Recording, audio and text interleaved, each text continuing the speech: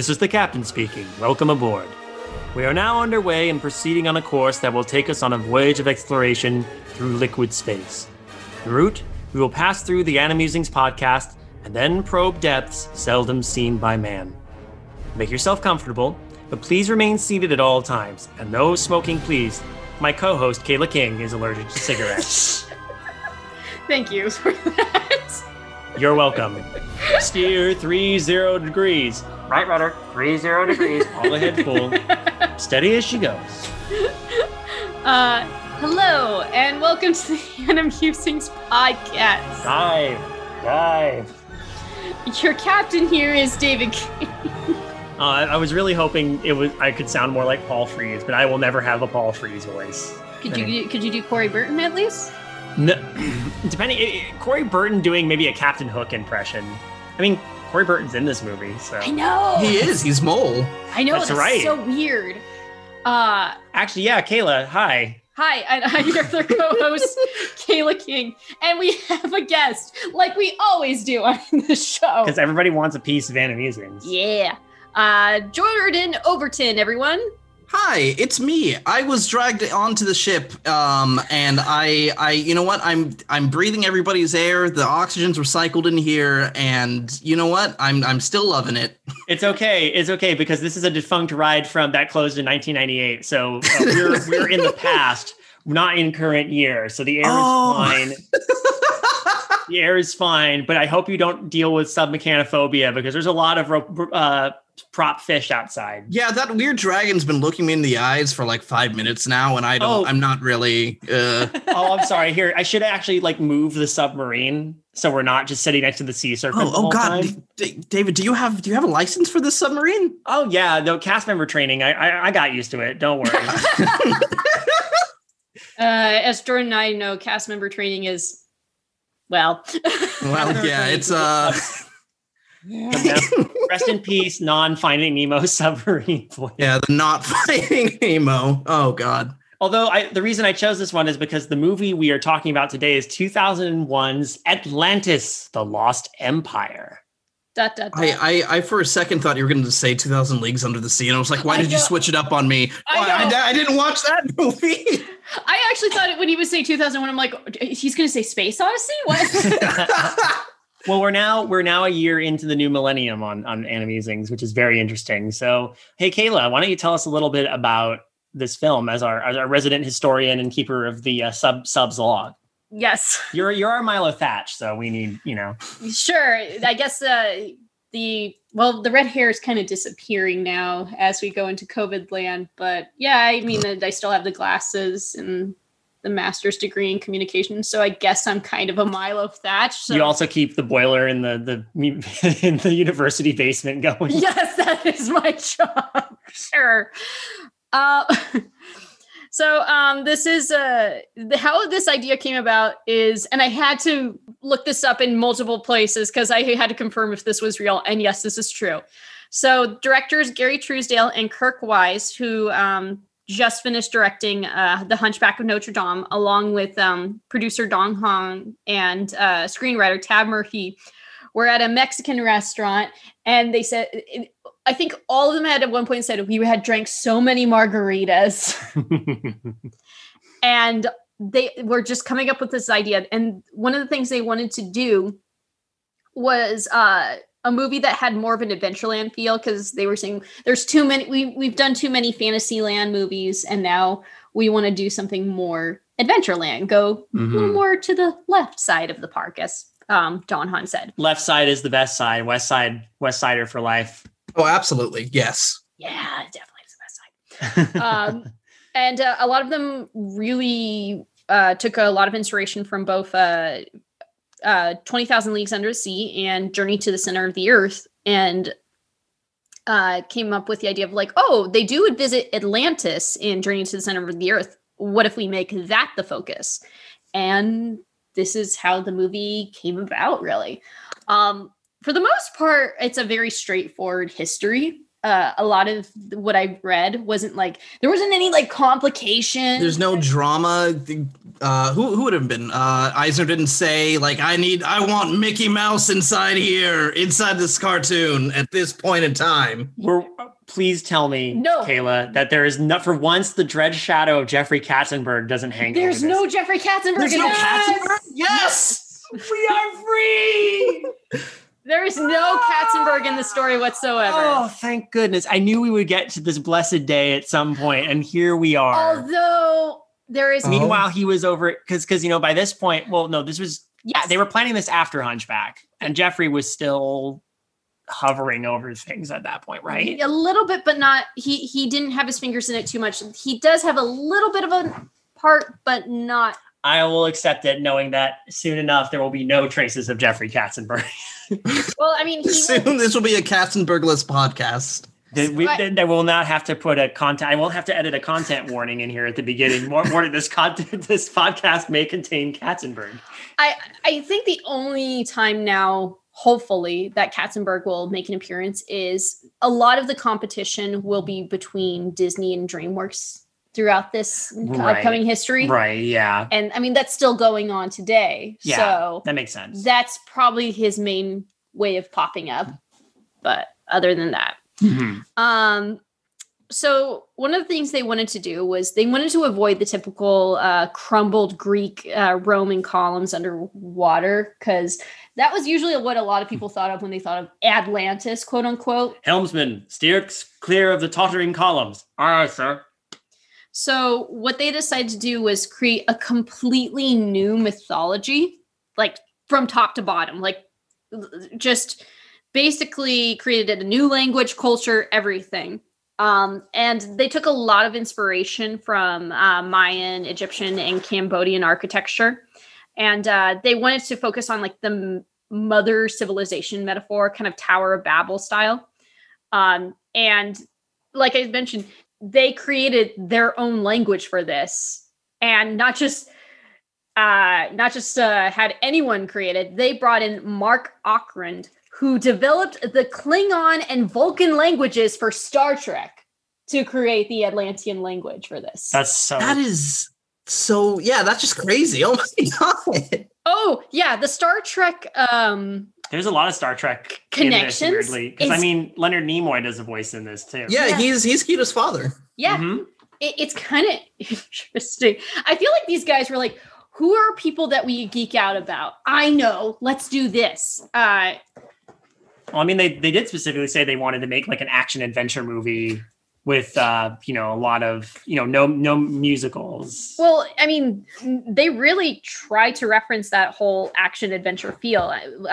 This film is actually, or the animation is shot as a widescreen image, 35 millimeter and anamorphic format, and they did this as a reference to old action adventure films like Raiders of the Lost Ark. Yeah. Oh no, this was completely a love letter to old action adventure films. They even interestingly enough, though, they hired Hellboy creator Mike Mignola as a production designer because they said, we want your style. We want to take inspiration from your style. And if you look at the artwork of Atlantis, it's very similar to Hellboy. It is. Like now that you say that, I completely, absolutely see it. Like a lot of the very sort of like sharp edges and just a lot of the kind of structure of everything is very similar to that. A lot of the Atlantean stuff is very, like, I was thinking about that, has a very Mike Mignola vibe to it. Like, we'll talk about that when we get there, but I mean, like the floating faces have that. And then the robots. Yeah. The big defenders of Atlantis. Like, seriously. Another interesting thing, again, to even make it more of an action adventure film, they hired Gary Ridstrom and his team from Skywalker Sound. Yes, that Skywalker, to make the sound production for this film. They put so much work into this movie, and knowing like how it worked out in the end makes me so sad for how much work went into this movie. Yeah. The premiere was at El Capitan Theater on June 3rd, 2001. Then it had a limited release in LA and New York City on June 8th, and then was officially fully released on June 15th. The budget for this was 100 million, and they only grossed. I mean, they still made back their money, but it's not amazing. They grossed about 186 million worldwide. And the reason for this, and this is where the Katzenberg comes in, they had some very difficult competition. It was going up against Shrek and Lara Croft Tomb Raider. Shrek. I can't. Shrek. Mike Myers is the reason why we have a straight to DVD sequel to this movie. That is now my headcanon. It's Mike Myers' fault that we have a somewhat mediocre sequel straight to DVD to this movie. Actually, it's more Angelina Jolie because this was second to Tomb Raider. Tomb Raider was number one, actually, for the most part.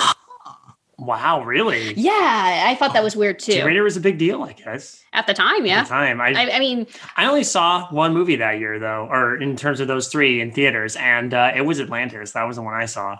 So. I saw a lot of. I'm now realizing, I've now had a realization I contributed to the problem. I think when I was a kid in 2001, I probably saw Shrek about 5 times in theaters.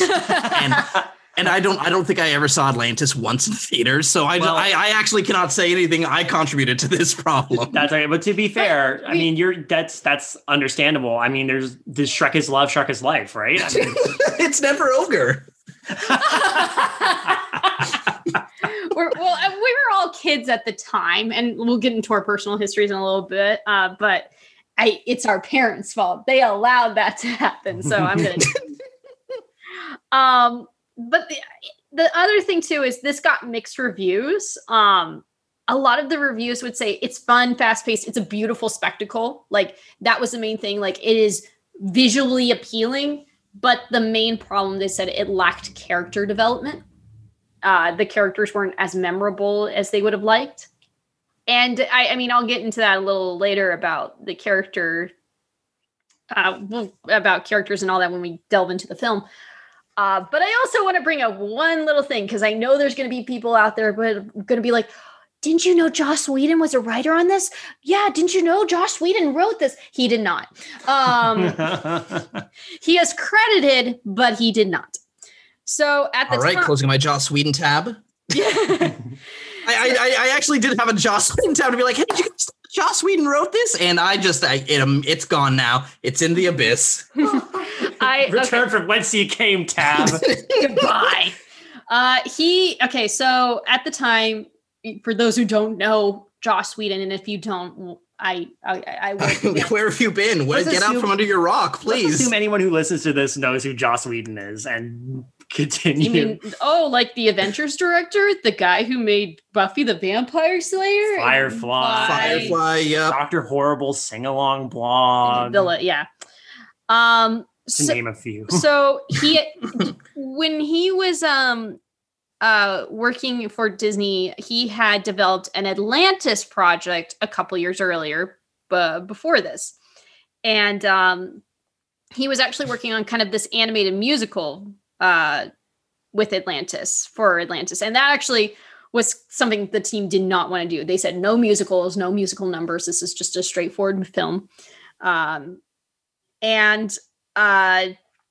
The way it was described, his idea was described was Journey to the Center of the Earth meets The Man Who Would Be King. His draft is nothing like this movie at all. And he has said that up front. Like he said, there's no shred of what I written in this. The reason he has a writing credit, and I'm going to say this as I'm quoting Gary Truesdale, director of this film, or co-director of this film. We weren't aware of that script's existence until Joss Whedon showed up in the end credits as a writer, and we went, "The f*** is this?" Then we found out, he wrote something with Atlantis in the title, and the attorneys thought it would be easier just to cave in and give him credit instead of fighting his agent. So it wasn't even Joss Whedon probably would have been like, yeah, sure, whatever, take it out. I don't what I wrote is gone. But his agent's like, no, we're getting your name in this film. It's like, you made something for, I don't know how much part he had in this. I don't know if he was like, hey, I wrote something of Atlantis first, and I'm assuming the lawyers were like, well, we'll just say you're a writer then. I like the idea of Joss like gently hovering in the background, just holding his script, like, oh, hey guys, I have the Atlantis script. Yeah, very good, Joss. Thank you. Go ahead and we'll take that. We'll put that right on the fridge. Oh, thank you. Cool. Can you put the gold star? It's kind of like, jeez, it's kind of like if someone was like, hey, I wrote a script about, I don't know, clones. Therefore, I should have rights to Clone High. I should have writing rights to Clone High. Yeah, sure. We don't want to deal with your lawyers. It's that kind of idea. I have a story of space wizards. Give me the rights to Star Wars. Yeah. Atlantis is such a broad topic. I totally get it. So, like, yeah, it's like, what even? Yeah, it's not. I mean, Atlantis is not exactly a. Like this is and even the writer said to this, people know about Atlantis. This isn't like, I mean, here we've been for some reason going backwards through the submarine ride while we've been on it. So now I can say, aha, these crumbling heaps of stone betray the hand of man. These classic ruins could very well be the lost continent of Atlantis. But yeah, Joss Whedon is there just because legal drama. So yes.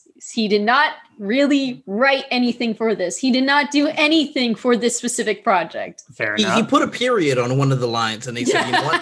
Hey, where's my check? Exactly. Joss breathed on it and they were like, Oh, there we go. It's good. Send it out. Yeah. So that's actually pretty interesting background though for the movie, all things considered. I actually appreciate the effort to get a steampunk adventure, pulp adventure film going here. I mean, the effort is there for sure. And that's one of the things that stuck with me when I first saw this. This is an awkward way of me segueing into my personal history with the movie. Oh yeah. What is your personal history, David, since you're starting this off? So I've seen it exactly one time. And I remember the experience very vividly. We got to the theater late. I missed most of the beginning of the movie, except for I came in right at the part where Kita's mom is being pulled into the light. And I had no idea what was going on before that. I didn't know how much we'd missed before that. But then I still remember big chunks of this movie pretty well, despite it, being, oh my gosh, 2001. Yeah, almost 19 years ago. 19 years since I've seen the movie. And that was the only time I saw it. Years later, here I am watching it again, and I finally get to see the beginning part. I'm like, oh, I didn't miss that much. But it's funny how much that one viewing, certain spectacle bit stuck with me, and parts of the story did. But big parts of the story I didn't remember that well.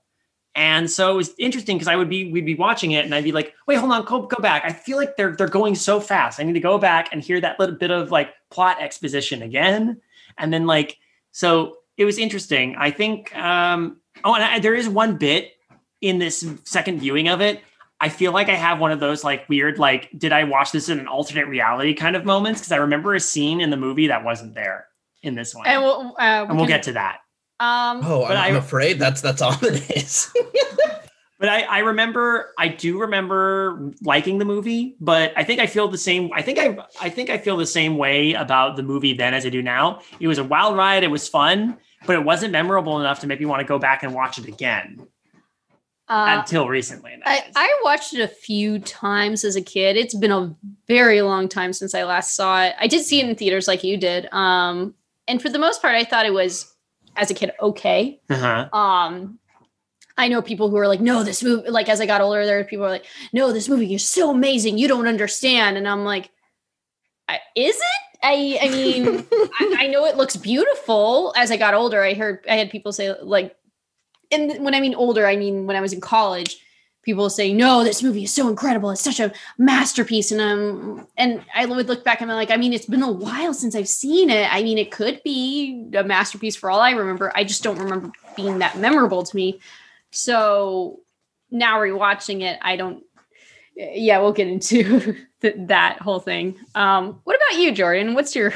So my history with this movie is I never saw it in theaters. Once again, saw Shrek 4 times instead. But I always remember seeing the commercials for it, and I even remember I begged my grandmother to take me to McDonald's to go like get the specific crystal toy that they had. Oh yeah. And when you pushed a button, it had like that kind of soft blue like glow, and it was the coolest thing. I remember crying because I didn't get it in the first Happy Meal, and she had to go in and be like, "Hey, can I just trade this out? My grandson's crying in and and of course I got it, but that's about like my memory as a kid of the movie. I remember seeing it the first time I saw it. I was probably about 9 or 10, and I think I caught it on the Disney Channel. Mm-hmm. And I had never heard of Jules Verne or 20,000 Leagues Under the Sea or Journey to the Center of the Earth. That was my sort of first experience with that sort of, I guess, like steampunk sort of aesthetic. Mm-hmm. Or like Bronze Age, I suppose, aesthetic. But I definitely remembered this movie through rose-tinted glasses. I was in the party of, this is like one of the best Disney movies ever made. All the characters are so good, and it's really pretty. Granted, it's still a beautiful movie. Oh, yeah. No one's going to deny that. Like, even watching it again, I'm like, oh my gosh, this is so much fun to watch visually. Like, this is incredible. The animation is great. The style is good. The art direction is phenomenal. There's absolutely really good beats to this movie. Yeah, but then, the characters all fall flat because they're all one-dimensional. Well, haha, funny. Vinny likes explosions. Mole, he's gross. That's his shtick. Yep. Audrey, maybe a little bit of a stereotype. Not too sure on that one. There's we'll get into the crew. There's definitely things to like about them, even with maybe some of them a little flatter than others. Yeah. But, Mm-hmm. No, I agree. Like I can remember all their names. Like, so I suppose like, they're not that forgettable, but it's just this, the background certainly is almost like the main character in this movie just because of how pretty it is. Mm-hmm. Yeah, I agree. Mm-hmm. Well, again, I think can we delve into the film? I think it's about time, because I think one thing I'd forgotten about watching this is where it's set. So for me, seeing the very beginning of the movie with just this like explosion and all those crazy Atlantean things flying toward the camera and them yelling in Atlantean about, this is all your fault. I'm like, I didn't realize that what happened to Atlantis was basically the day of mourning. Yeah. Oh my God, you nerd. Deep cut D&D reference. Anyway, but yeah, that part's a whole spectacle. And like, it's early on, I realized that this movie does not shy away from, in a Disney way, having kind of a darker, an edgier tone. There was a lot of death in this movie. Oh, like, yeah. A lot. Well, I mean, like, you see people trying to get in, like, from the outer Atlantis, trying to get into inner Atlantis, and they get stuck beyond the dome, and they have to turn and watch as this giant tidal wave is coming toward them, this tempest. Yeah, and we're seeing these Atlanteans crash into the dome and just explode like a fiery fire. And I was like, oh my God. Yeah, it was so just like a lot more than what I feel like Disney is comfortable with, especially nowadays. Right. But what I think I respect about this movie is like, Kayla and I made the argument that's like, this is not necessarily a kid's movie. I'm like, yeah, I'm kind of glad it's not. It's not talking down to kids, but it also trusts that kids can deal with this stuff, because this is made by people who are like, we grew up, or we as kids, we like blockbuster movies like Star Wars and like Raiders, and those are movies where people die. People die often, in action scenes. It's not like explicitly like gory or anything, but people do die. Lives are lost. And usually, you look at the Atlanteans and their ships, the ships crash and explode dramatically.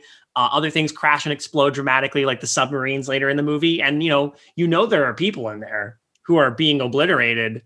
But it's like an X-Wing explosion in Star Wars, or a TIE fighter explosion. It's like, boom, they're gone. Mm-hmm. Yeah, like that's it. They're just gone. They're there and then just they're never heard from again. Right. Although, I mean, there are moments where they do give honor to them. Like there is a scene where later on where you see like they light a candle to the single like candle in the military hat just sort of going down, and I thought that was like like very sweet to be like like these like the speech that Rourke gave, like we were 200 crew and now we're a crew of probably about 50 and Yeah.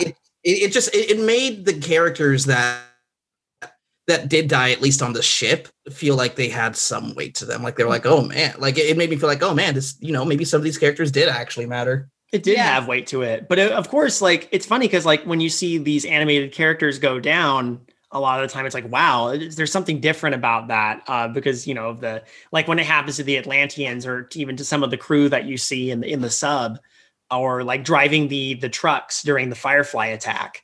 Yeah. But then in another allusion to Star Wars, I know we're kind of jumping around a little bit here, but I wanted to bring this up while we're at this bit where we see our first real big tragedy in the movie. Mm-hmm. There's those guys with the gas masks that are basically stormtroopers. Like the sound that they use for it, I was like, they sound like Darth Vader, and B, yeah, they're very much like similar to stormtroopers. It's almost like they brought in the people who did the sound for Star Wars.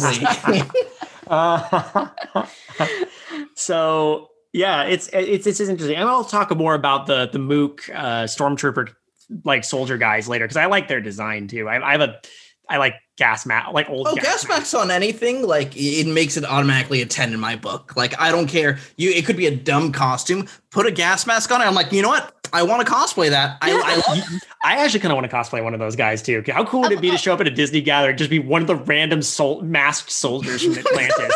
How many people would get that? I got a question though. Why? Because they're underground. I understand why these guys would have gas masks and all that. Why don't the main characters wear those?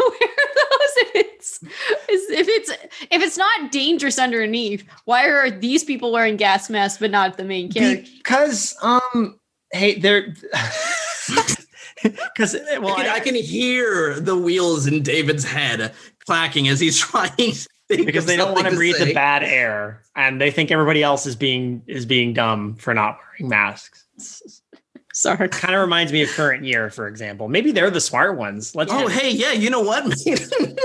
Maybe, yeah, they were onto something. Yeah. You never know what you're going to breathe in these dark underground caverns. Look, I mean, there's asbestos and other toxins, and maybe there could be fungus. They're in like lava caverns. There could be like volcanic ash. That's like I mean, there definitely is volcanic ash. Mole even says like, "Hey, yeah, this is volcanic ash," and they're all just breathing it in. They're like, you know what? Hey, does anything useful and comic relief?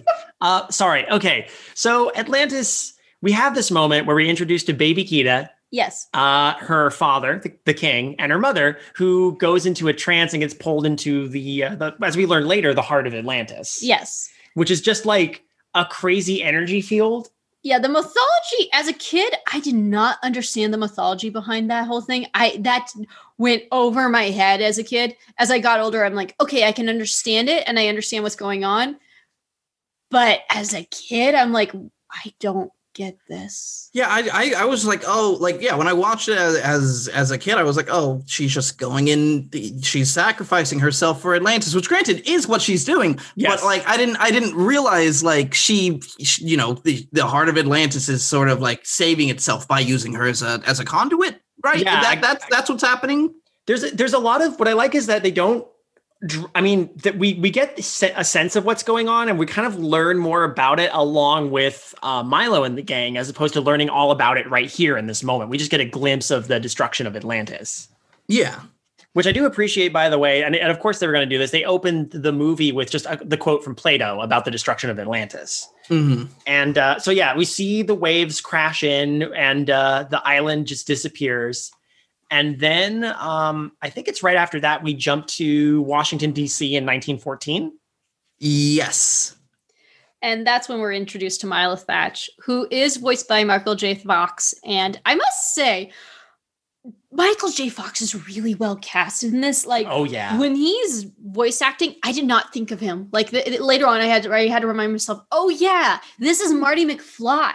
Yeah, Michael J. Fox, like, he always gives his all, I've noticed, like, during, like any casting, whether it be voice acting or actual acting. And that's why I love him so much as, like, as an actor and as a person, because he just always gives his all. And I really feel that, like, Milo Thatch was an actual person. And, yeah, that it wasn't Michael J. Fox, Marty McFly being this nerdy guy. Yeah. No, I'm with you. In all honesty, Milo is probably the most developed out of all the characters in this. Yeah, I like Milo. They give him a lot of little quirks. They give him enough to actually roll with. We need to have a well-rounded protagonist, and it's like and we get him in this like goofy nerd. Mm-hmm. Mm-hmm.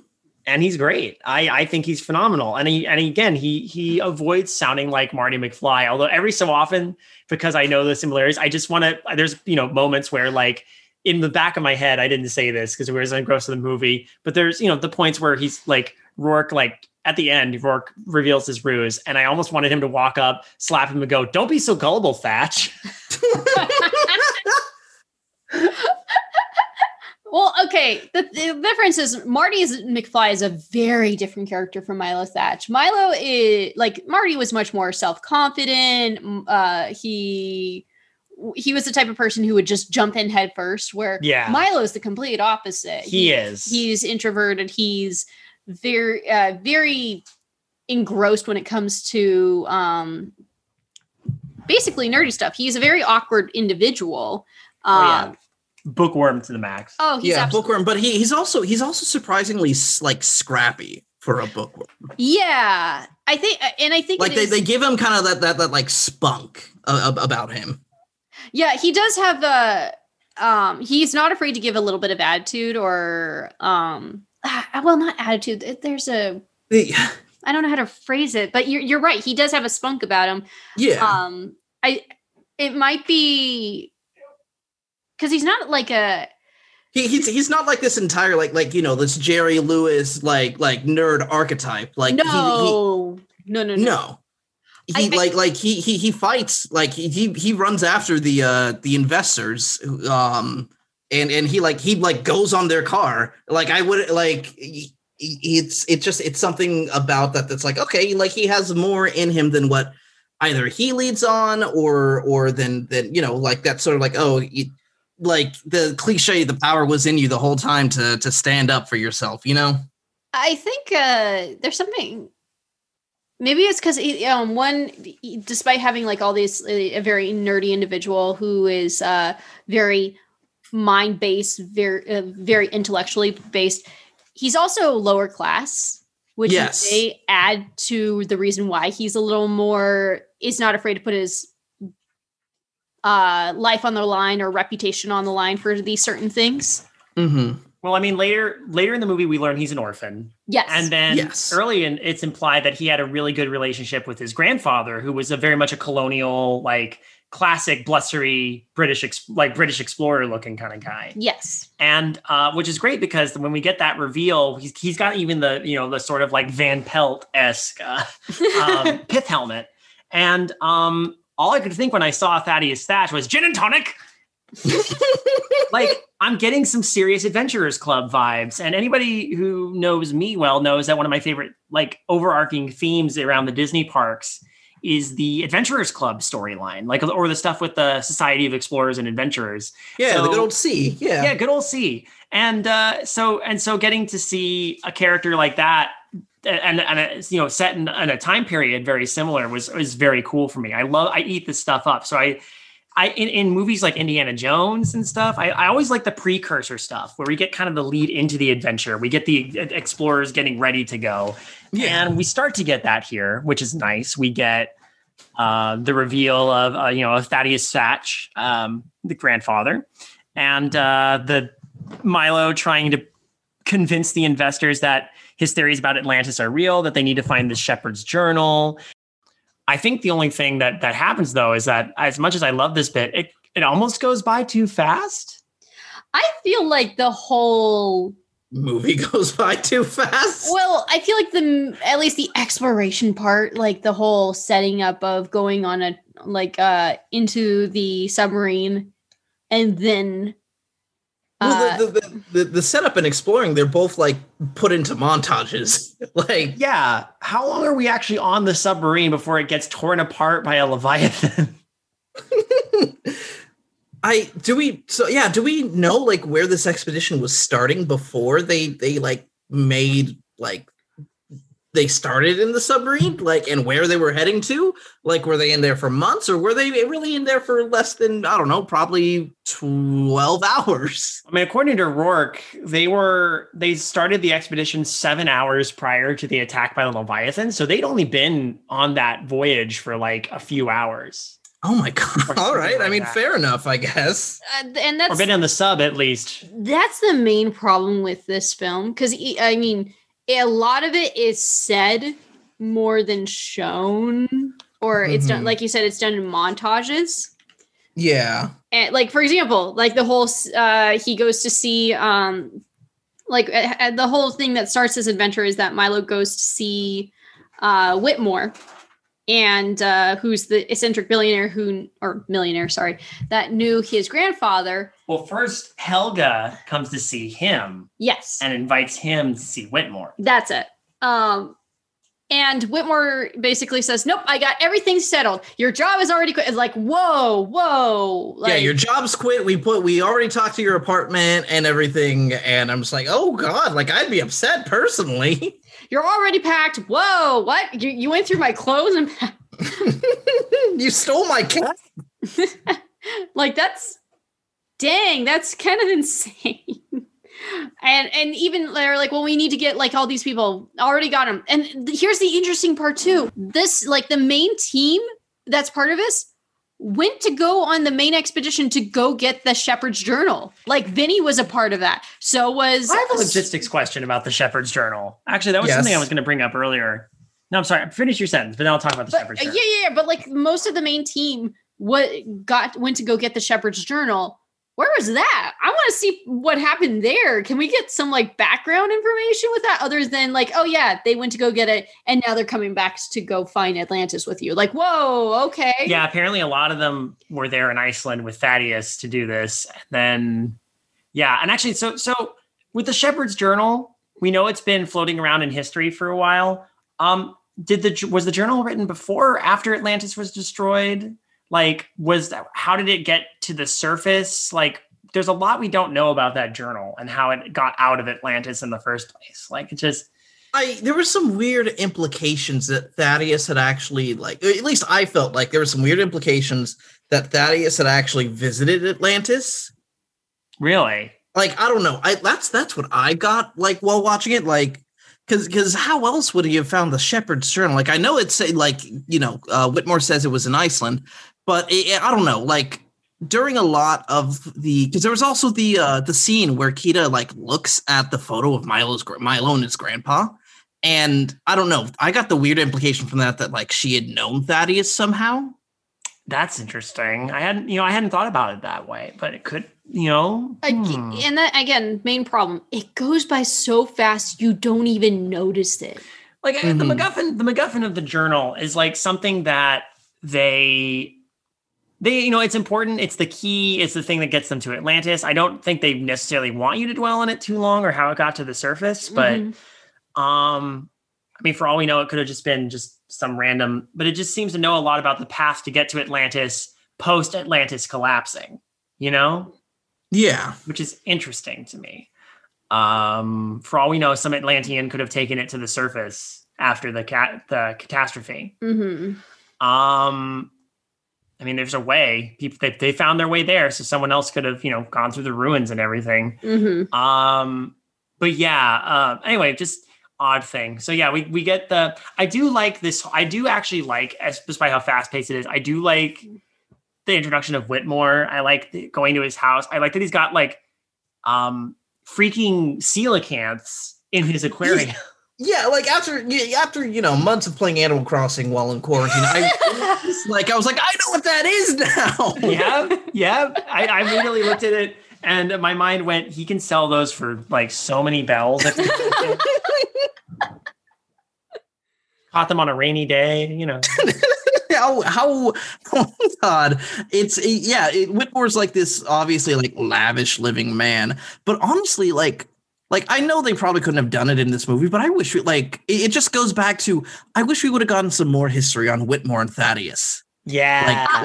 Like what was their story? Is Whitmore, I get the impression Whitmore is also an explorer, or at the very least an eccentric, because he has money and he has resources. So he's able to throw together this crazy amount of technology and a huge team of mercenaries. You know what I think should have happened? I don't think we should have began with like Atlantis like crushing over. I think we should have started with them finding the Shepherd's Journal. Like that would have been really neat.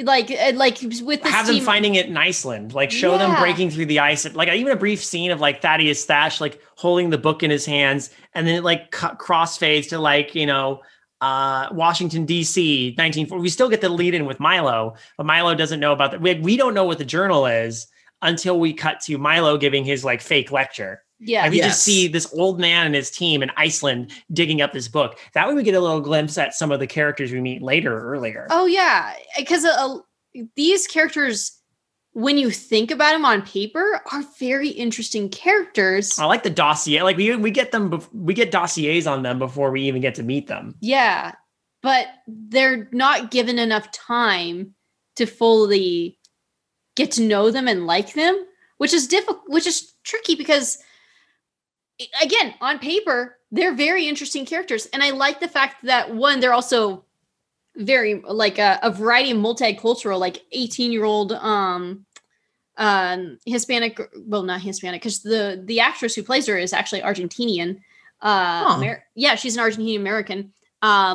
Phil Morris, who plays Dr. Sweet, African American.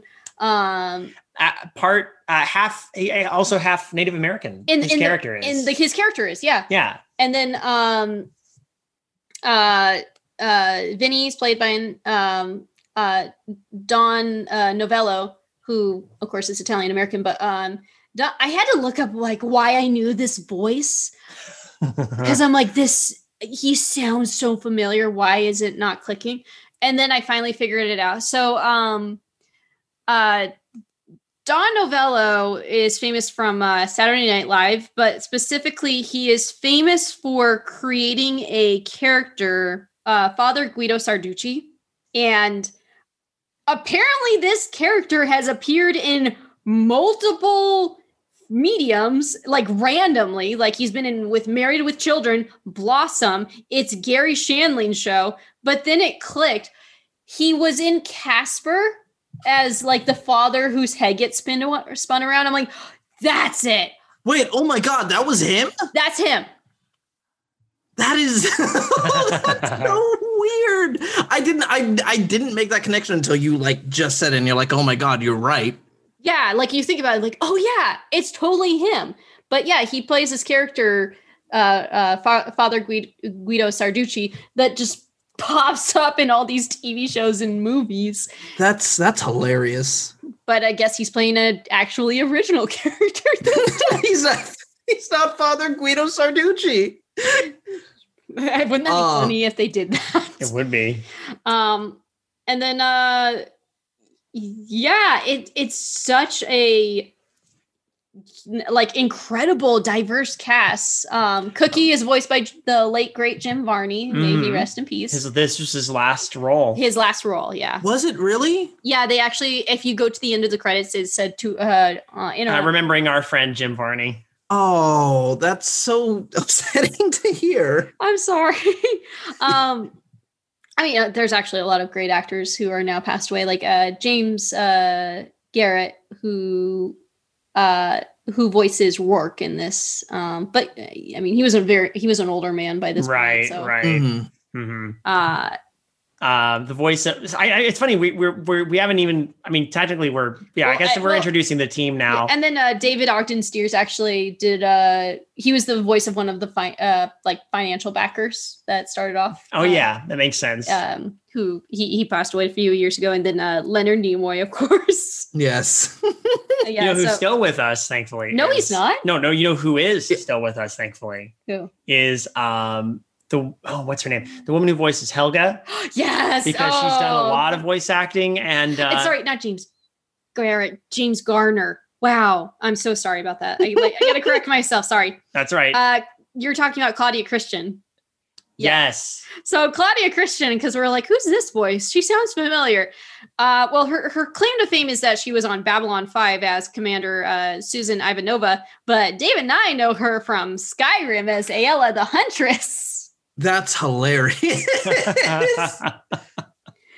So we were excited about that. And I can totally hear it, especially when she gets mad in this movie. And then Wilhelmina, who is the chain-smoking radio operator, who's like, we're all gonna die. I'll call you back, Margie. No, I'll call you. She was my favorite. Like, she's one-dimensional as hell, but I don't care. It's just that little bit of comic relief. She was so much better of comic relief. Her deadpan is so good. I love her. Oh, she's great. And again, I'm like, who is this voice actress? Why do I know her? And she was in Dinosaurs as Grandmother Ethel. Oh, oh my gosh. Yeah, that makes sense. Which is weird because when I think about it, I'm like, yeah, that's her. Remember that time they were going to throw Ethel into a tar pit? Yes, I do. I had a VHS and that was the episode that was on. Okay. Yeah. Now I'm going back to my childhood here. Yes.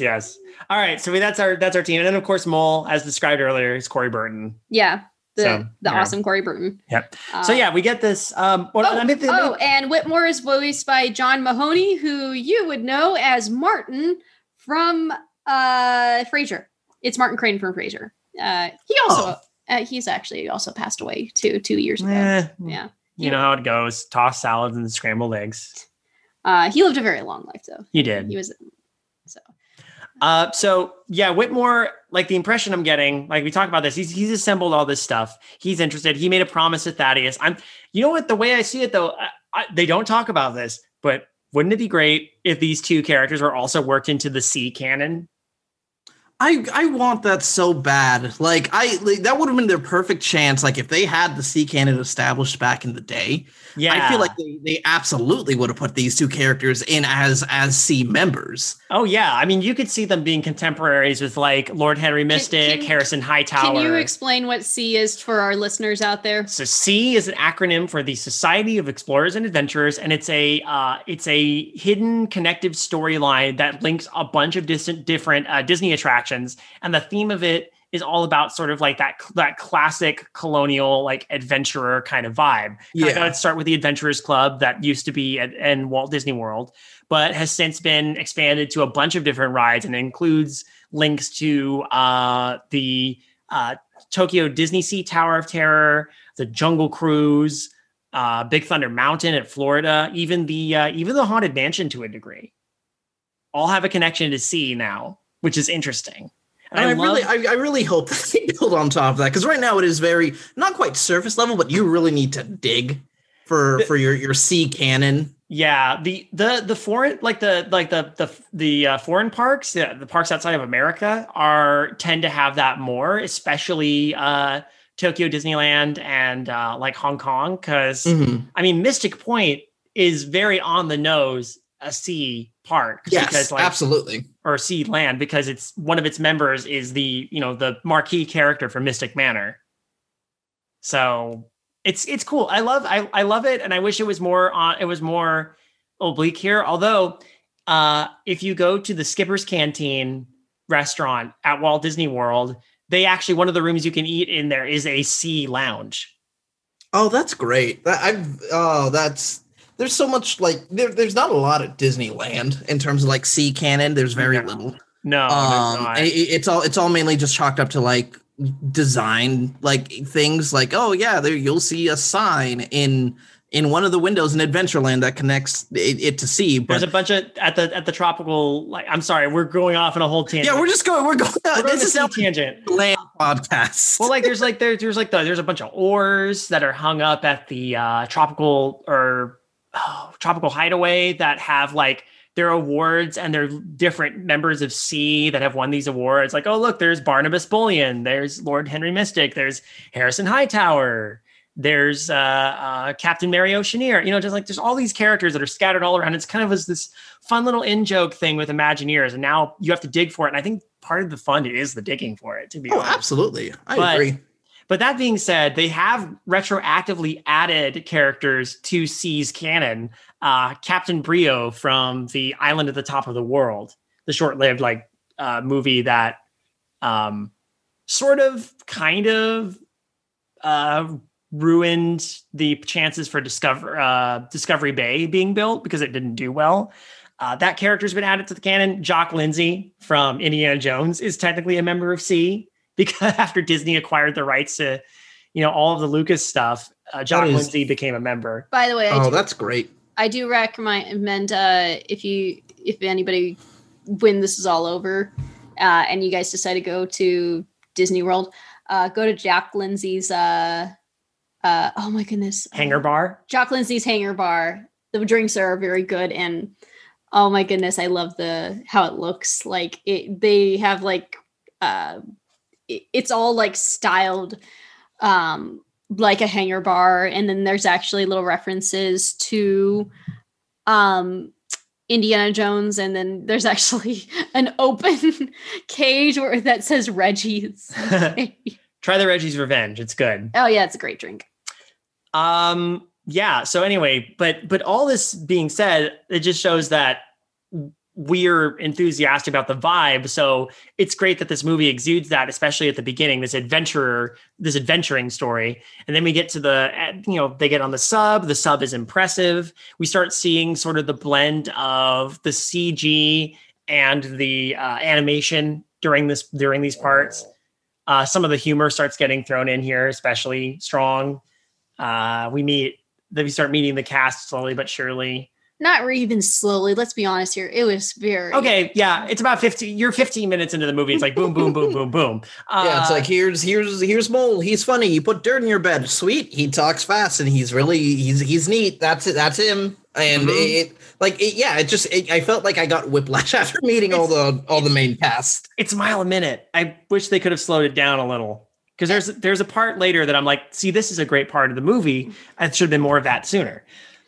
But I feel like there should have been a way that we could have stayed or like spent a little more time on the exploration part on the submarine. It should have we're on the submarine for all of like 5 minutes before again they meet the Leviathan and it blows the whole darn thing up. Yeah, it's just there could have been so much more time spent on these characters, getting to know them. Like I think one of the best parts, like David and I actually said this while watching it, is there is a moment when they're like underground and they're around the fire and then they just start talking and we actually get to know our characters better. Get to know some backstory. Yeah. Like where was that for the rest of the film? Seriously. I almost feel like though, because like, I don't know, some weird cynic in me came out during that exact scene. And I was like, oh, now we're just getting shoved exposition because we know nothing about these characters. And I was like, I don't know why I would think that, because it is very sweet. And I do enjoy the fact that we're learning more about these characters. But I'm just like, oh, well, now we're finally just being shoved information because the movie, we have no reason to enjoy these characters yet, really. Yeah, but I get that. But it's such an important scene, though, because I'm craving the information when it comes. I'm like, oh, these are like great little character backstories. It's like what you'd write down if you were playing a role-playing game. Oh, yeah. And you get little details about a lot of them. And I like some of the gags that come up as these happen. There's callbacks to stuff like the bone saw. Yeah. But I wish we could have spent more time on the submarine a little bit before Leviathan showed up. And by the way, that all happens, snap, snap, snap, snap. We see a ship graveyard. Leviathan shows up. It's a clearly CG monster with cell shading. There's a mix of CG, a lot of mix of CG and 2D animation in right. This. And a good chunk of the time it does work. I don't think it works here with the Leviathan. It didn't work too well with the Leviathan. Now, did I catch, like, I could be wrong here and it just could be the animation, but there were some points, once again, correct me if I'm wrong, but there were definitely some points where they used 3D models for the characters, right? For our main characters. And they yeah. Okay. Yeah, it wasn't just you, because I think it's that long panning shot where it goes from under the sub past the like main bay like window and then up and beyond, like as the sub is descending and you see Milo in the window. I'm pretty sure that some of the characters moving through there were CG because it reminded me of at the end of Hunchback. Yeah, that's. I was like, it just something seemed off about it. I was like, oh, hold on now. Like, it didn't sit right with me for some reason. And I actually have nothing against using CGI mixed with 2D animation. There's a lot of times it does work, but I feel like this doesn't. And I it's like you can say, oh, well, it's 2001. And yes, there are sometimes I can say, oh, it's 2001. But I mean, we should be better at this by this point, you think? Yeah, it's all right. It wasn't too distracting. I think it works. And again, the CG wasn't so distracting that it pulled me out of the movie. It's True. here that it gets close. Yeah. Leviathan is a cool idea, but I don't know. I think I'm a little bit like awe about the submarine. So I didn't dig this scene as much as some of the later. We didn't spend enough ones. time with the submarine. Yeah. So. And it's already killing people. And we get like all these little subs that come out and they're like crazy attack subs that fly out or zoom out and fire torpedoes. And there's a big fight and then they escape into a crevice. And I do like that we had that, like you mentioned earlier, that quiet moment where they actually, push the candle out and try to honor the people who died. And it's interesting because like when I first saw this, I didn't know necessarily Rourke was going to be the villain. Knowing now what I know, then I'm looking for the little tells, and they're there, but they're subtle enough. Actually, They're very subtle to where it's like, yeah, at first viewing of watching this, you're like, oh, like who's going to be the main antagonist in this movie? Mm-hmm. And I definitely picked up.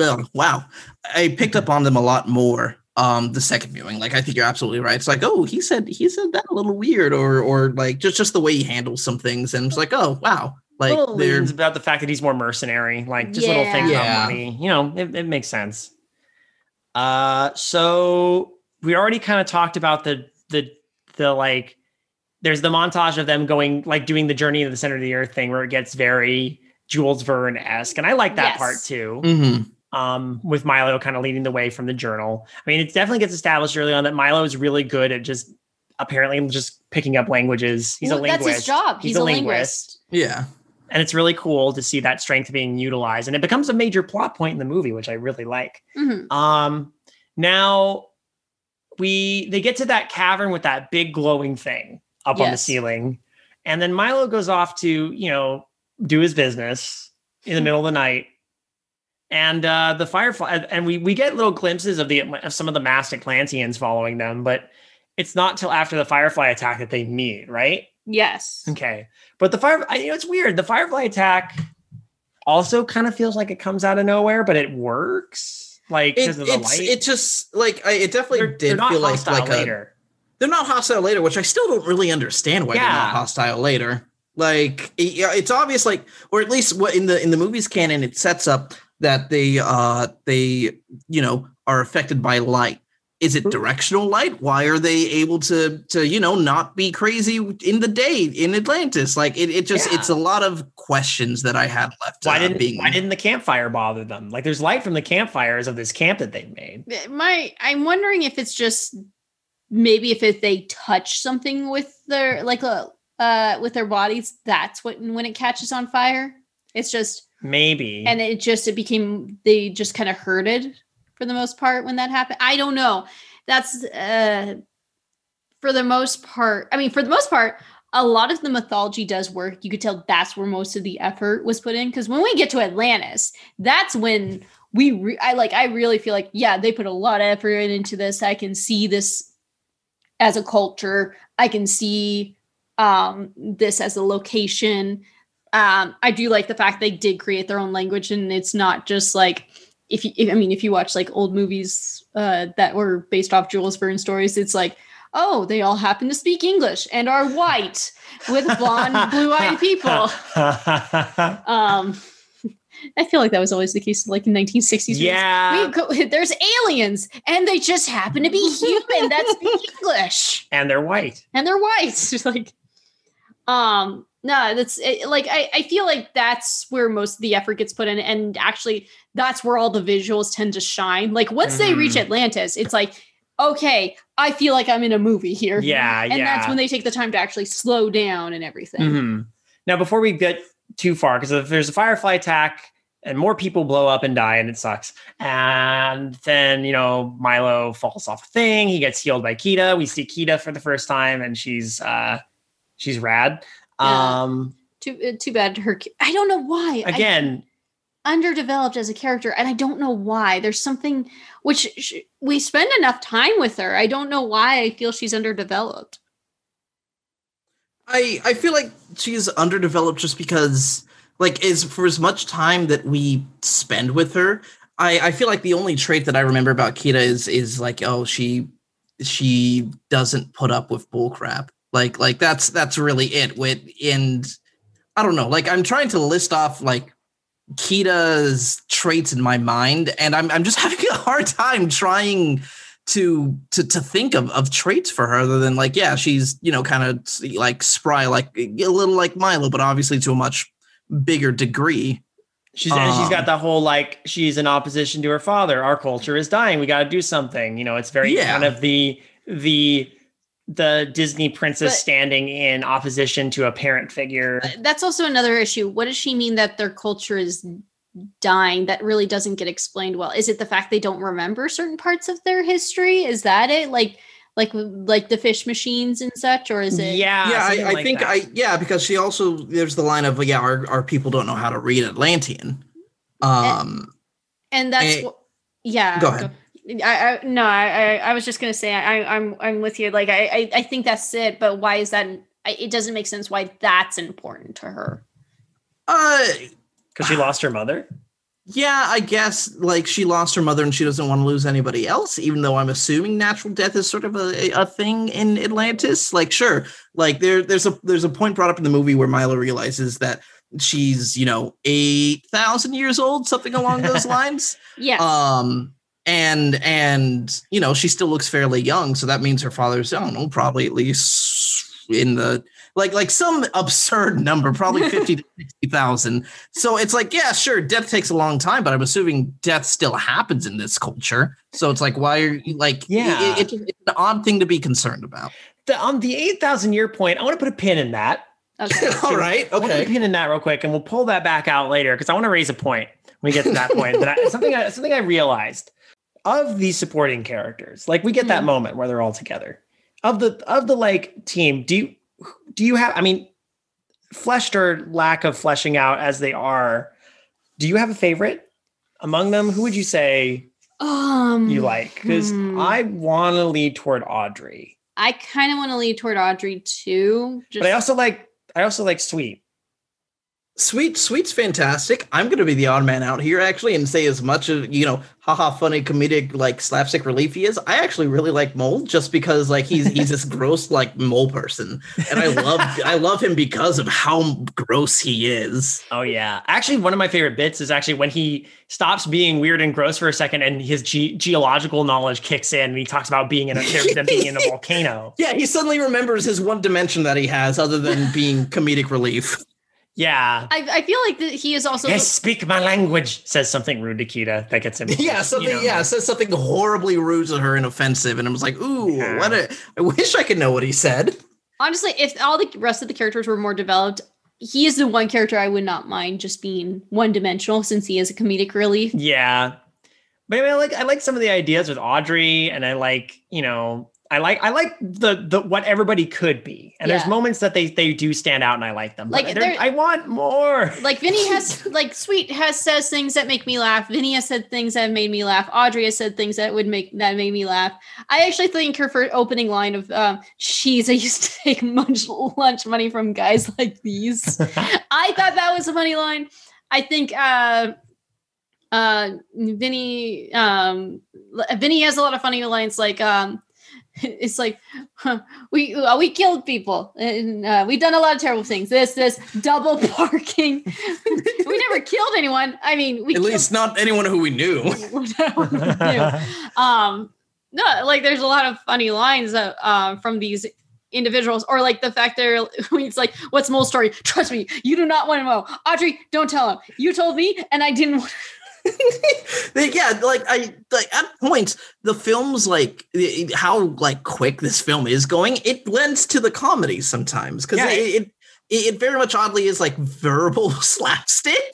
It's Yes. glib. It's the writing, like the dialogue is smart and snappy and glib, but it goes so fast. Brrr. I had to rewind the Whitmore scene a couple times to be like, wait, what? What? What? Like she's trying to call people. It's like, hold on, Margie, let me get you a call. Everyone to the ship. Da, da, da. Margie, is that you? Yeah. And there's like an emergency going on, and she's still talking to No, I'm Margie. gonna have to call you back. No, I'll call you.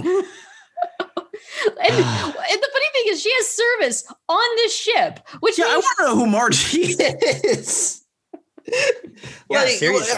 Honestly, what I took Margie as, I thought it was just someone else in the ship. Like as this emergency is happening, there's still like these two dotting old women just talking to each other on the ship as like an emergency is happening. yeah, it's like, I don't know. There's something humorous about that. It's like, Margie, you should just leave him. Yeah. That was- He packed a suitcase. Let me tell you, he's not coming back. A lot of not only cadence, but obviously like, the main like joke of Packard was she's the Roz type character, very slow speaking and very blunt about everything. It's timing. It's comedic timing. Oh yeah. Mm-hmm. You're gonna want this. She sleepwalks. When she goes, I sleep in the nude. I sleep in the nude. Again, quick jokes, and then when they're told, when they land. yeah. I don't think Cookie's that funny. It's great to hear Jim Varney's voice. No, Jim Varney. Jim Varney's amazing. I like Jim Varney as an actor. I mean, him as Ernest is always great. I don't think he wasn't given as much comedy as he could have. I feel like. Yeah. Yeah, I mean, we don't even like I was watching this with my girlfriend last night, and she pointed out we technically didn't see Cookie like get onto any of the submarines, and it just suddenly Cookie is now here serving the food when they make camp, and I did find that funny. How I was like, I'm sure we could have gotten some sort of funny scene of Cookie like saying, "Oh, this was just like back in Louisiana," like as he's getting into a sub. Yeah, him like shoving a bunch of food supplies into an emergency sub so that they could get out of there. You know, like, they gotta eat. Something like that. Leaves the vegetables. Keeps like, I'm already imagining the scene in my head. He's like putting like lard and stuff in the submarine. He takes a look at a stalk of celery, goes, and he throws it behind him. Yeah, exactly. You could expand this movie a little bit, and it would be like so much more. You could take more time with it, I feel like. And the movie's not even like the movie wouldn't. I don't think it would hinder itself being longer. No. This is only an hour and a half movie. Yeah. The tricky thing is and a lot of reviewers said this, they didn't know who their audience was, and it's true. It's true. Which fair. And because it's like I understand that that technically it's supposed to be meant for kids, and that's probably why they kept it an hour and a half long, because most of the movies, if you think about animated films, tend to be at the hour and a half long length. Well, that's what 4 years of working on a movie will get you in that. No, exactly. And that I think they're thinking, well, if kids are watching it, that's what keeps their attention span. You have to keep it as short as possible. But there are a lot of adult jokes to this. Yeah. There's a lot of adult humor in this. So people are kind of wondering, who is this supposed to appeal to? And I feel like it ditched a lot of the sort of like Disney formula in a lot of ways. It did. Yeah. I don't know. It's interesting. I feel like what's fascinating about talking about this movie compared to others is like, we've been jumping around a lot. And I think because there's just a lot to unpack with this movie, instead of like kind of going, oh, this movie's great, and here's a scene, and here's a scene, and here's a scene. Each sort of sector of this movie introduces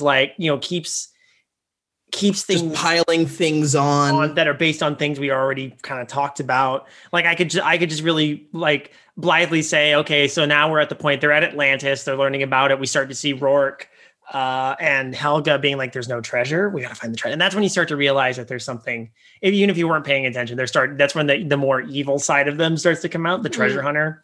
And Kayla, didn't you say that a lot of people think this is like an the message of this film has a kind of like anti-capitalist vibe to it? Yeah, so film scholars have pointed out that this actually has an anti-imperialism, anti-capitalism type feel. Well, anti-imperialism for sure. Yeah, I feel like that's a pretty like apparent, like that's one of the main things is imperialism bad. Yeah, because I mean they discover this culture, and the first thing that these people do is like the bad guys do is like, no, we're just here to take something and sell it to the highest bidder. It doesn't matter what it is. We don't care if we ruin a culture along the way.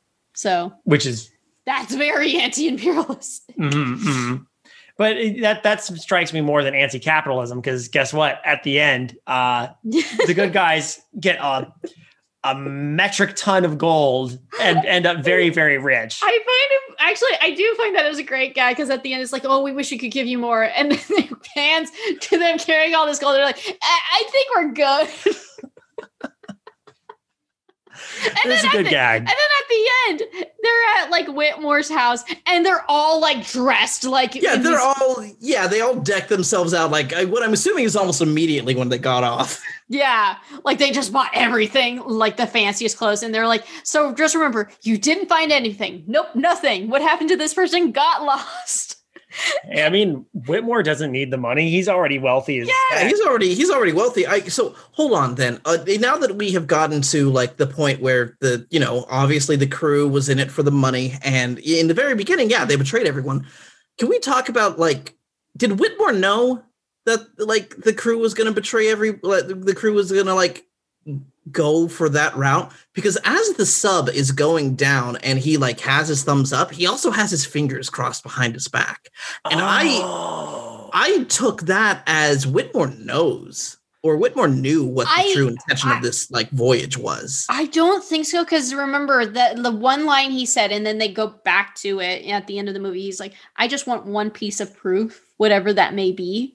That's like the sort of smoking gun for my argument. But I'm just like, why else would he cross his fingers while the sub's going down and he's giving a thumbs up? It just made me very confused. That's very interesting. I didn't think I even noticed that, but now that you're like mentioning, like, holy crap, yeah.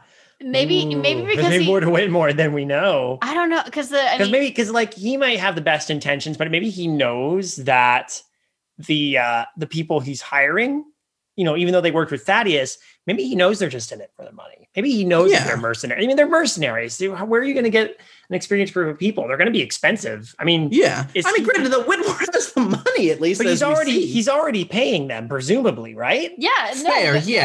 He's already paying them. They're expecting to get a lot of money out of this, and yet they're going to hijack this finding for even more money. Yeah, because they're evil. They're greedy like that. Because Whitmore was like. I mean, he wants is proof of Atlantis. Like he, as far as on the surface, he has altruistic reasons for doing this. Yes. He's doing it in order to honor Thaddeus. But why? Yes, and just also because he lost a bet. And he lost a bet. And although it's funny, it's like he's rich enough that he doesn't need to do this for fame. I mean, money, so much of a bet. Notoriety. I think this was kind of funny. So much of a bet. They took a picture of them. He's like, I'll even kiss you, open lips on the mouth. And they took a picture of them being disgusted by it. I'm like, wait. Not only did you like make this bet and made that promise, you're like, wait, we need to get a picture. We gotta document this. Look, I ship Thaddeus and Whitmore. Okay? I ship Fitmore. Fitmore. You know what I think? I think Whitmore's like, I find him attractive. Maybe I am gay. And then realizes, nope, I'm not. And well, it's worth a shot. That's he's like, well, now I know for sure.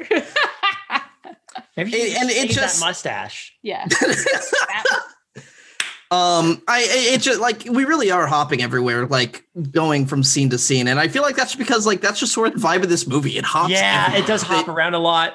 I mean, to be fair, I think Kayla and I recognize that the pacing does slow a little bit when we get to Atlantis, which is nice because we want to drink in this lost city and admire it and admire the colors and admire the things going on and the effort put into it. We spend a little time with Milo and Kita together. Kita, by the way, I know, there's not a lot going for it, but I gotta hand it to Cree Summer. Yeah, like she does a great job playing that character. I knew as soon as like she started talking. Yeah, it's Cree Summer. I was like, I know that voice. That's number 5. It's so distinct and like so much a part of like our childhood. Oh yeah, like Cree Summer has done So many character voices. We were just watching like because we're recording this in October. We just watched a Tiny Toons Halloween special, and of course Elmira shows up. I'm like, that we literally just watched it. You were just in our life, please. It's like, gosh, she was like Penny and Inspector Gadget. She was like you said, number 5 in number 5 in Kids Next Door. Yes, thank you. Yeah. Codename Kids Next Door. Susie Carmichael. That's in right. Rugrats. Oh my god. Oh, she was. Oh my god, I forgot about that. Yep. Yeah. No, her credits are insane. Like the type of voice acting she has done. And again, she's a voice acting empress. What can you say? Oh yeah. It's disappointing that her character is so underdeveloped because technically this is the first Black princess, and because she is a princess and her father's the king. She is voiced by a Black voice actress, and why couldn't they have developed it so much better? And like she could have been. They tried, but they did not. There's only some. I was about to say, did they try? Okay, fair. They do. Okay, visually they tried and they succeeded. I think Kida is a memorable looking character, that's for sure. And there's also like, I really want to talk about the moment. Like, so she and Milo do like the diving where they like learn to think about the heart of Atlantis. Rourke betrays them. They get caught, but then they do that whole thing where they go down under the king's chamber and they find the heart. And there's that whole long, just almost wordless sequence where Kida just like becomes connected to the consciousness of the heart and has that mystical, like, I'm melding with it. I'm becoming a glowing being. Like the animation there and the music, it's so good. It's so gorgeous. I never noticed it. Like I said, lots of things I've noticed like this second viewing, or like not second viewing, but like, the viewing after a long time of not watching it. Right.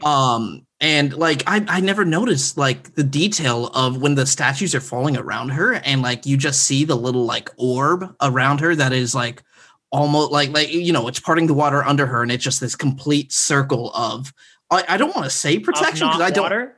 Yeah, of not water, and it's like as the stones are falling around her, the water is washing off the orb, and I just thought that was so neat, just such a pretty scene. It's a great little attention to detail. This is why people have said, is this meant for kids or is this meant for adults? Because as a kid, I thought this scene was weird. Like I was watching, I'm like, I don't understand what's going on. Why are we Yeah, why did the crystal pick her up and why is she glowing now? Like I'm pretty sure that was my exact thoughts when I watched this as a kid. 7 Chaos Emeralds and became super cute. Jeez. Why does it get me so much? I'm upset at how good that got me. I win. I've become Super Kida. No, you have to have her yelling for. Oh God. So, but I need to go pick up the 7 Chaos Crystals. Yes. But yeah, I agree with you. I think as a kid, I'm like, this scene is good. It looks good, but what is happening? I don't think I wrap my head around the implications of what was going on. As an adult, I'm like looking, I'm like, this is beautiful. This is gorgeous. I totally get it. The mythology is insanely great. But as a kid, I'm like, what is this? What's going on? Why is this happening? This is so confusing to me. Why is she glowing? Why are we focusing on this for a good 5 minutes? I don't understand. My 11-year-old brain cannot handle this. I do appreciate that Dying Leonard Nimoy lays it out for us, though, the king. Yes. And he explains that the heart is basically like the collected sort of consciousness of the city. It's powered by people's emotions. Cities and it's like rulers. Yeah, it's somehow royal blood connects with it more, and it's this power source, but also it's got a consciousness of its own. It merged with Kida. They're, like I said, the Atlanteans themselves. It's like there's cool, like you said, cool mythology. There's some neat stuff worked in here. I like this take on Atlantis as this how they make the technologically advanced aspects of it tie in with a very mystical idea. Yes, there's it's magic. It's magic tech. Yeah. Which then it gets cool when we get, you'd think that the scene where everybody turns their backs on Rourke would be more meaningful if we'd gotten to know these characters better, but you kind of see it coming because they're the good guys. Yeah. But but we get to the bit where Milo teaches everyone how to use the ships, the aircraft, and that part's cool. Like we get the fight in the volcano, in the dormant volcano, and it's a great fight. Yeah, I love the like biplane gliders. Mm-hmm. Yeah, those were so cool. Once again, as an adult, I can appreciate this stuff so much more than as like a dumb kid who's like, why are those planes so small? I really appreciate like in order to get them airborne, there's no runway, so they're launched out of essentially like a trebuchet. That's in the back of one of the trucks. And I'm like, that is so cool. Like, I love that detail. Like, it makes so much. They're just launching them. They load them up. They get one of the stormtrooper gas mask pilots. This part is awesome. And it's such a great action sequence. You got the balloon going up. And then, like, there's a fight with Rourke. And then, like, Rourke throws Helga off a thing. We were going to discuss. Oh, I'm sorry. Let me take that pin back out. Oh yeah, here we go. Here you go, David. I took it out of the submarine. Okay, yeah. So Kida is up around. Kida and the rest of the Atlanteans are around 8,000 years old or something, right? Roughly. Yes. Roughly, yeah. The mural underneath, when they're looking at it, shows the Atlanteans defending their city from different cultures. Like you could see other like real world cultures kind of invading. Like there's almost like some Knights Templar looking people, some Viking looking people. And I'm like, was this all before the city fell, or have they had to defend Atlantis since then? And when the king is dying, he says the tragedy that strikes Atlantis, the cataclysm, is somehow caused by him wanting to create a weapon of war. He alludes to that he did it, I think. Like, I ended up succeeding and I brought down Atlantis with me. We never know exactly what happens, though. We never know what he did that causes the cataclysm. Yeah. So, but what I'm wondering is, like, based on the timing of everything, were these cultures attacking, like, were they making war with these other cultures? Because they, like, mural depicts them fighting off invaders from other places.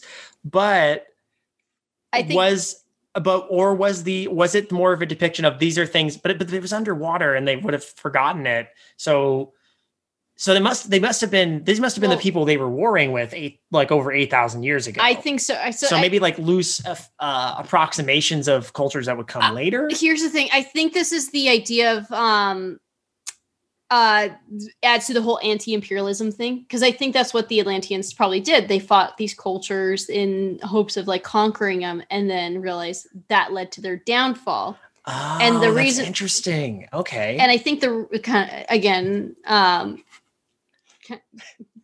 very Ozymandias. It is. Well, I was about to say my lizard brain making another Sonic references. This is what happened in Sonic Adventure when the Knuckles tribe tried to use the Chaos Emeralds to conquer other tribes. Oh my god! It's the Atlantis story again. David, I don't know if I can handle any more Sonic references on this podcast. I think my limit is 2, and if we go one more, I may just explode. Okay, and I may just combust spontaneously if I hear the mention of any other Sonic. Okay, well, I got it out of my system. I'm good.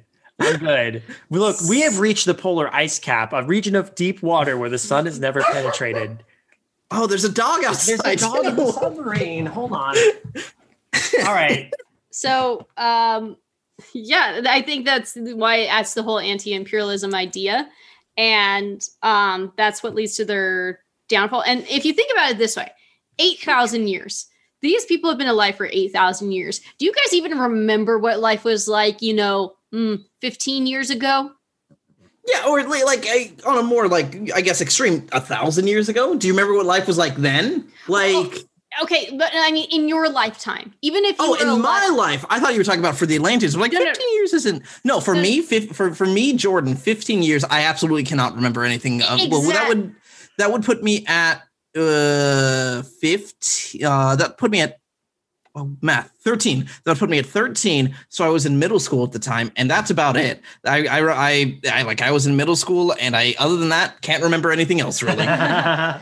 So point being, like, could you imagine trying to remember, like, what happened like 8,000 years ago? I mean, We walked. Then again, like Atlanteans. Well, but that raises the point. That's why they forgot. They forgot their writing. They forgot how to use their technology. Like the slow degradation of memory as they age super, super slowly. Like I imagine these Atlanteans, a lot of them are the same Atlanteans that lost the city thousands of years ago. Mhm. They live a really, really long time, partly because they're imbued with the crystal energy. Yeah. Which, real quick, when the crystal, well, not the crystal, when the heart of Atlantis is imbued with Nkita, they like, bottle her up and they go, you know what, save this one for later, put it in the freezer. Which, hold on, actually, side tangent. Are they just going to sell a woman to the Kaiser? Yes. Yeah, she's a woman, but guess what? She's got plenty of power in her. Is this before or in the midst? The Great War would have started in It's 1914. It's 1914. Yes. So we don't know if the war is going on yet or not, or do we? I think it is, because Milo specifically says like they're going to sell her to the Kaiser. Let me look. if the war was going on, that would factor in. I could tell you when it started. It started in July 1914. So it could be before the war, though. Mm-hmm. I mean, the Kaiser would have still been on people's minds. I mean, for all we know, like in the, like, they don't really delve into that. That's not what the movie's about. But yes, knowing history, they chose 1914, and my first thought is like this could be after the assassination of Archduke Ferdinand. We don't know, though. We just know it's either just happening or it's impending. Yeah. Well, we don't have a month. Like we only just have the year of 1914. And I don't know. I feel like, granted, yes, it's a Disney movie, but I feel like if they would have made it during the war times, at least the opening scene of people driving around and driving cars and living their lives happily, I feel like that would have been a little bit different if it was during the time of war. Yeah, but I can see the selling to the Kaiser thing being a point. And actually, you raise a very good point. Are they going to advertise, instead of advertising her as Atlantean, they could go with the Pepsi route and advertise it as Crystal Atlantean. And I'm also looking this up.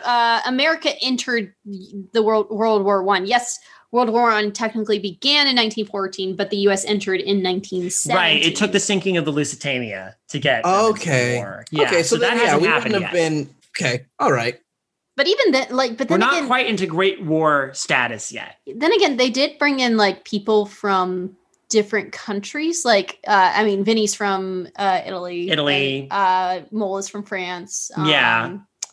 I'm trying to go through. Although the others are American for the most part, as far as we know. Yeah. Yeah. I mean, I don't know. Helga for some reason just had a very weird Russian spy vibe to me. Little bit. Yeah. Same. Yeah. Yeah. I don't know. Just something about her. It's the seducer who is secretly a Russian spy. That's always the vibe I've gotten of her, even as a child, watching this. If only the characters were more developed. Anyway. Right. If only we could know. Oh, here's the other pin I wanted to pull out because I set this in way earlier. Hold on. Yes. That was in my arm. Ow. Oh, yeah. Sorry about that. I dug that one into the cork board a little deep. Didn't realize you were sitting directly on the other side of it. My apologies. Yeah, I don't know why the cork board's even on me, but I guess. We're talking to each other. It's in lieu of social distancing in a submarine. We have to have barriers between us. So so mine's a cork board. Yeah, exactly. Now, granted, I also want to thank our good friends Justin Keyzone and Andrew Lindy for shamelessly of the Nothing New podcast allowing me to basically steal the let me put a pin in it bit. So, okay, I looked it up. Audrey is Puerto Rican and Jordan is correct. Helga is German. German. Yes. Okay. Well, cool. I said Russian, not German. Oh, German. Yeah, she's German. Well, everybody's Russian. Helga. Everybody's Russian here. Although Helga. It could go either way. Yeah. So this is the bit I brought up earlier where I remembered something that I wonder if it was just a manufactured memory or if something was changed and I don't. Maybe you can all set me straight on this. Uh-huh. So Helga gets thrown out of the Zeppelin or the balloon. Yes. Which came and, presumably thrown to her death. Now, I don't know if I want to put this on our plummet counter, Kayla, because she survives the fall. The fall is not what kills her. Mm-hmm. So, she's there on the ground and she's clearly hurt, but she ends up getting and pointing the flare gun at the balloon. Rourke eventually is killed by being slashed with a crystal energy infused piece of glass and turning into a crystal man, who then gets shattered by the blades of the balloon. Very Raiders of the Lost Ark-esque. It's very Raiders, and it's awesome. Like, it again matches the tone of the movie very well. When the balloon falls and crashes, I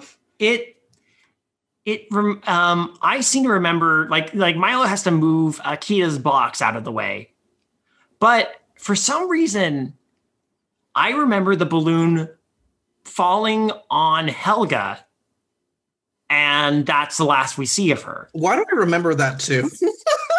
You remember that too? I swear to God, I remember that. Yes. Okay. Did something change somewhere? Like, I don't cannot know, because I'm watching this and I'm waiting for it to happen, because that's what I remember. Is like obviously Rourke dies as he's smashed, and then Helga, who was on her way out anyway, gets obviously it's done tastefully. You don't see it, gets smashed by the burning wreckage of the Zeppelin. They even allude to it at the end. Mm-hmm. They say, well, what about Helga? Oh, crushed by a falling balloon. Rourke, oh, he went to pieces. That whole thing. Mm-hmm. But since we don't see that, I didn't see it watching it the second time. Like, the balloon falls and they run, and then the magma starts coming up. So presumably, either way, she's toast, because she probably just lies there and gets buried in magma. Yeah. But I remember this from my viewing. Do you? No, it's been so long. Okay. I oddly have we might be mixing it up with another maybe action movie about like people who are going on a journey. That's the only thing I can think of. I'm so confused. Does anyone else have this? Anyone else out there? Let us know in the feedback. Like, I need to know if anyone else remembers this, or if it's just me manufacturing a memory of the balloon falling on Helga. By the way, and it is very possible that my subconscious is also feeding off that and going, yeah, I remember that too. But I swear to God, I remember that. Yeah. But now I gotta ask: does this count as part of the plummet counter? I would say no, only because this does not lead to her demise. The fall does not. The fall doesn't kill her. But she's dying when she shoots the gun. I mean, isn't that she's dying? Well, we for all we know, she could have survived that fall. I mean, she could have lasted longer. Like, it wasn't like a prolonged. Like, she's lying there clearly hurt, but she's not dead. Good point. And then, like, for all we know, a fall that deep though, I feel like not deep, but obviously like steep. I feel like it should have killed her. Like, I feel like she should have been dead from a fall. The fact that she pulls the no hard feelings or nothing personal thing and fires the gun feels like a finality move. But yes. I don't like. But again, it's entirely possible that if she had gotten medical attention, she might have survived. But no, she's a villain, so obviously that's her last act. Her last act of like, screw you, back to Rourke. Yeah. So we know she's gonna die. I do wish we could have seen a little bit more of like we saw for a second. And when they enter Atlantis, where Helga goes, "Hey, Rourke, there weren't supposed to be people here. This changes the plan." Yeah, I wish we could have seen a little bit more humility within Helga. Yeah, me too. But just once again, we get no time with these characters. No, none.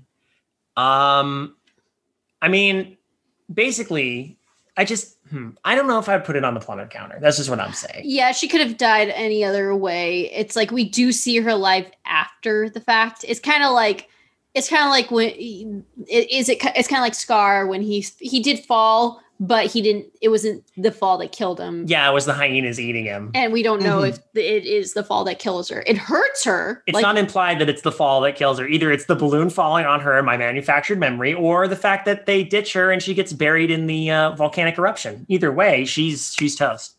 Yeah. So yeah, because it's not confirmed. We didn't just see her fall and that's it. We actually do see her alive. Okay, no plummet. No plummet. So no plummet this time, but that's okay. So and then Rourke dies with the he gets smashed. He gets smashed. Yep. He gets pasted, turned to crystal dust. And everybody else flees back to Atlantis, where Kita does a magic thing and helps save the city. I'm very confused on why. Like, was it the crystal that chose to not spare Kita, but to give Kita back to to the gang and to the Atlanteans? Because like, why didn't her mother have that choice or that chance, you know? That's what I don't understand. I think part of the king's explanation made that make sense. Like, I wanted to give Kida a choice where my wife couldn't. But then, but why would the gods give her that option? That's the weird part. Because she's more in tune with it? I don't know. This is where the thread loses me. Yeah, that's fair. There's points I feel like there's parts of this that are a bit underdeveloped. I think they put too much focus on certain things that they could have given more focus to other things. Yes, absolutely. No, go ahead. No, you go ahead. Yes, I just stutter like an idiot. No. It's I feel like this movie wraps up in too perfectly nice of a bow, you know? Like, especially for how quick we've been going. It suddenly feels like we've been going 90 to 0 very quick. Yeah. like we've been going 90 the whole time for you know, we went from 90 to 70 and when we got to Atlantis, and then we went from 70 for, you know, the last 45 minutes to 0 very quickly. And I don't know. It just, this whole movie feels like whiplash to me. I think that's my problem with the movie overall, is I'm very sensitive to pacing, and the movie's pacing is all over the place. Yeah. Sometimes it's paced well, sometimes it's not paced well at all. The action scenes are fine, but I'd like there to be slower moments. It's one of the reasons I'm not crazy about movies that are like action, and don't take enough time to help us feel like we're in with the characters. It's not just new movies that do that. Yeah. Yeah.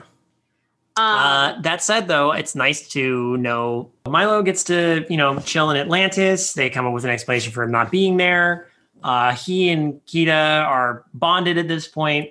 Luckily, I mean, they don't do like a giant kiss or anything because we don't spend enough time with them as a romantic couple. Let's be honest here. Yes, there's not enough chemistry, but at least they show it's like them holding hands is like, okay, there's a potential. You know, it's hinted at, but it's never fully like, yeah, they're totally a couple now. Mm-hmm. Which is, I kind of appreciate. Isn't it elaborated in the second? Like it's been like just as long, if not longer, since I've seen the second movie. Well, it's elaborated in the second movie that like hold on, is that a future episode? Am I not? In the world of Animusings, in our podcast, in this world, the sequels do not exist. Well, fantastic. Okay, then. No. The direct-to-DVD. The direct-to-DVD sequels, direct-to-video. Okay, that is fair. That is fair and reasonable. And you know what? I will agree with you on that front. They don't exist. Okay, because then we'd have to talk about Cinderella 3, which I hear is actually pretty good. I don't remember.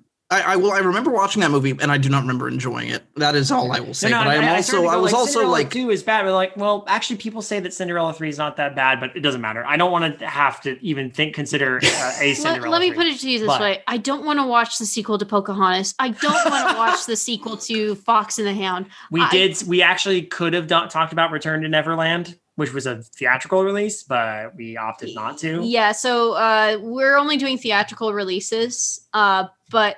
There's two things. There's the Walt Disney Animation Canon, which we do, and then we have a side thing called Animusings Plus, which is not technically part of the Walt Disney Animation Studios list, but they're either produced by it or it's connected enough that is worth talking about. Like Mary Poppins is included on that, as well as like I'm trying to remember. Who Framed Roger Rabbit? That sort of thing. Things that were like, this was important to. Or like weird ones that no one talks about, like Bedknobs and Broomsticks. Yeah.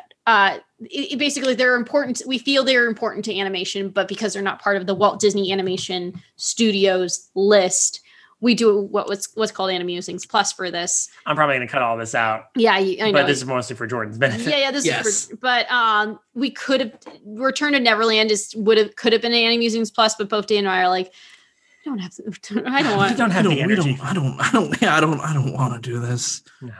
We talk about the ones we're interested in. Mm-hmm. Yeah, and that also gives one of the great things with Animusings Plus too is the fact that by the way, we came up with Plus before Disney Plus came out. That's fantastic. Yeah, so that was like a weird thing. Like, whoa, they stole our idea. Yeah, it's all. But so yeah, with the sequels out. I think we can just leave off with knowing that Milo and Kita are leading the Atlanteans into a more enlightened future. Yes. And it's over.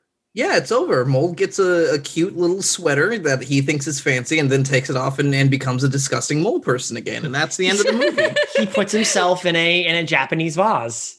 Yeah. And the song ends with the movie ends with a song that nobody will ever remember. I already forgot it and I watched it last night. Wasn't it like an R&B sort of like weird pop ballad? Yeah, it was by Maya. You know, Maya, good. Some singer from... I don't remember Maya at all. I do. She was one of the 4 singers that was included on Sweet Lady Marmalade. That goes over my head.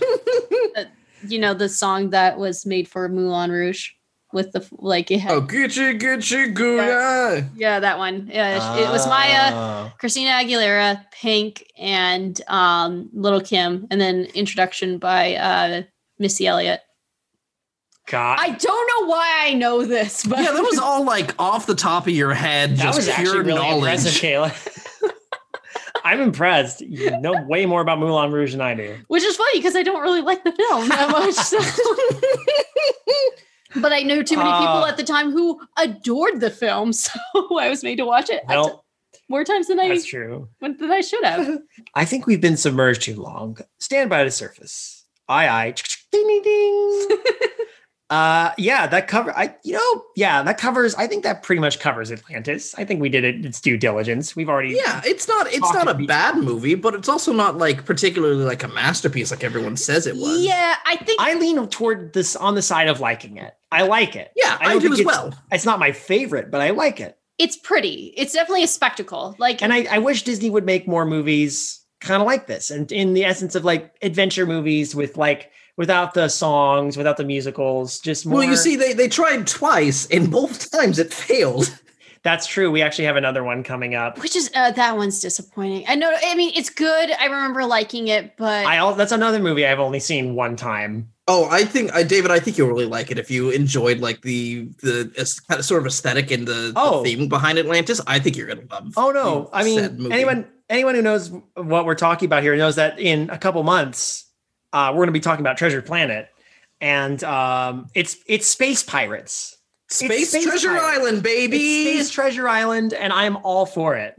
And I remember really liking the aesthetic of it too. But that we'll talk about that in December. What are we talking about in November, Kayla? that's what I'm actually excited for. We're going to be discussing Lilo and Stitch. I know. Yay! A very good movie. Well, I would argue a much better movie than Atlantis. Yeah, I have to agree there. Also, a movie without a ton of musical numbers. Come to think of it. Mm-hmm. Yeah, there's like music in the movie, but there's no characters singing. Stitch doesn't go and starts to go into a show number. There you go. There's my Stitch impression for you. There you go.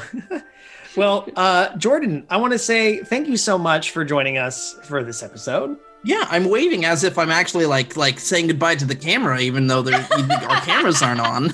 Now this is an purely audio medium, and I couldn't see you because of the corkboard anyway. So. Yes, it's still here, and I wish I could get it off me. There's actually 2 more pins in me. Oh, well, you might have to keep those just for safety, at least until the cabin lights come on and you're asked to disembark. Make sure you hold on to the handrails and take small children by the hand. Where can people find you, Jordan? If there's anything you want to promote, go for it. Yeah. I'm Vinfy, VHINFY, literally everywhere on the internet. I've been doing a lot of Twitch streaming lately. My Twitter is where I yell into the abyss and hope people yell back. And I've got a YouTube. So go ahead and follow me there, and that's enough shilling for me for today. Thank you so much. Thank you so much to David and Kayla for having me on the podcast. I really enjoyed my time here, and even though I was inside a stuffy submarine, you know what? I'm still happy I got to enjoy talking about a decent movie with some people who I haven't talked to in a hot minute. It has been a while. It's good to hear from you again. Yeah, you guys as well. Yeah. Now get out. I didn't watch my step. I didn't watch my step. You have to surface. No.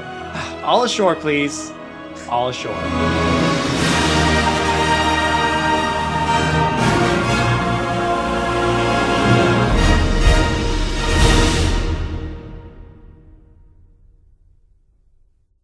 To all who come to this happy podcast, welcome. Nothing new is something new. That great poets imitate and improve. Whereas small ones steal and spoil. Hi, I'm Andrew. And I'm Justin. And if it wasn't readily apparent at that, we're huge nerds about remakes. That's why we're doing the Nothing New podcast. Once a month, we'll sit down and talk about a remake in detail and its original, covering them in whatever order they come out, from Wizard of Oz to It and beyond. They're remaking Stuart Gordon's 1986 sci-fi horror classic From Beyond? Oh, no. Not yet. Oh, that's going to be a long time coming.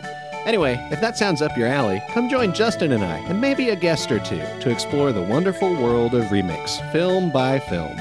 Remakes have been done forever. People talk about Scarface, don't even know that was a remake. Oh, nicely said. Don't thank me. Thank Antoine Fuqua. This podcast is a part of the Benview Network. You can find this and other podcasts like it at BenviewNetwork.com.